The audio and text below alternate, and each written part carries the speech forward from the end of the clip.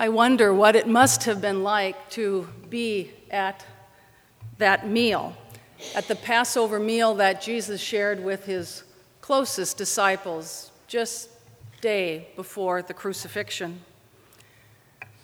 Is their conversation hurried or expectant, or are they rather still and somber?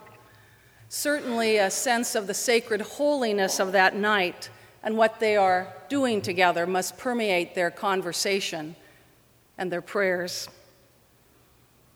The disciples could not imagine what was about to transpire. Judas might have known that change was coming because he had made a decision to turn Jesus over to those who would harm him. And at least, according to John's gospel, Jesus is aware that his hour has come.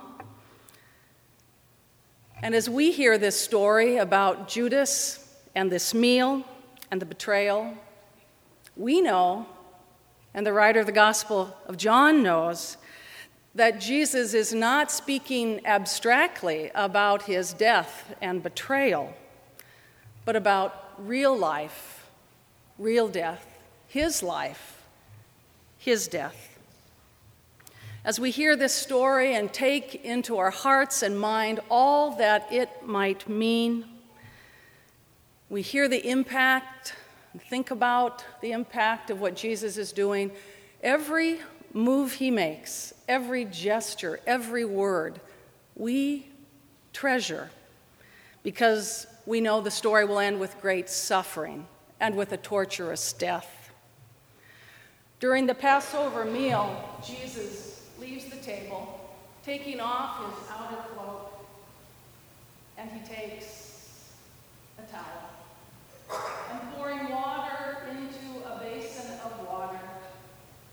He stoops down to each of his disciples, and he washes their feet, drying them with the towel. And in the silence, after he finishes, he puts his cloak back on, and he asks them a question. Do you know what I have done to you? You call me teacher and Lord, and you are right, for that is what I am. So if I, your teacher and Lord, have washed your feet, you also ought to wash one another's feet. For I have set you an example that you should do as I have done. Jesus understands his identity. He knows that he is connected to God in an intimate way, that he is in a deep relationship with God, his beloved.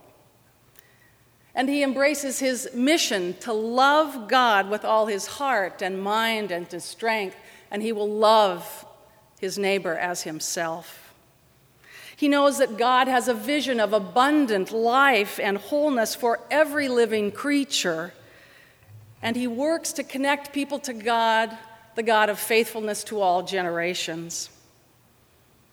Jesus claims his identity and mission as Lord and teacher, but not in the way the religious leaders or the political leaders define it, not even in the way those closest to him may define those words.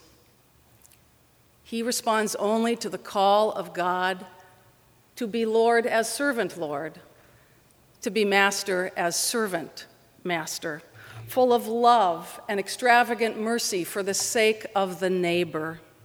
No one can sway him from this path, not even Judas's treachery.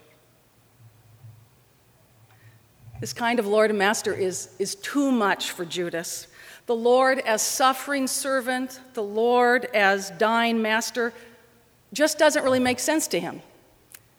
And maybe it doesn't really make sense to us either. Maybe we can understand Judas and the desperation he must feel that brought him to such a decision. It's difficult, isn't it, to really, in your bones, believe in such love and mercy that does not reach out to repay the sinner for their sin. Can you believe it?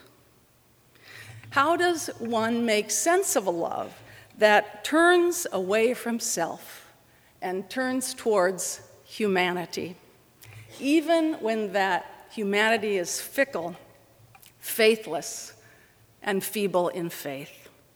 Love like that simply confounds our wisdom, our knowledge, our way of being in the world. It takes our breath away. Over these next 3 days, we will enter into the path that Jesus walked upon. We'll enter into the chaos and the intrigue and the treachery of the Passion story. We enter what the historic church has called the 3 great days: Maundy, Thursday, Good Friday, and the Easter Vigil, to hear ancient stories and celebrate the first communion of the resurrection. And as we do so in these 3 great days, as we stand beneath the cross of Jesus and kneel before the empty tomb, may we learn to know ourselves as ones loved and found by God, held in the grip of God's grace, and abandoned to the promise of new life in Christ, who is priceless treasure. Amen.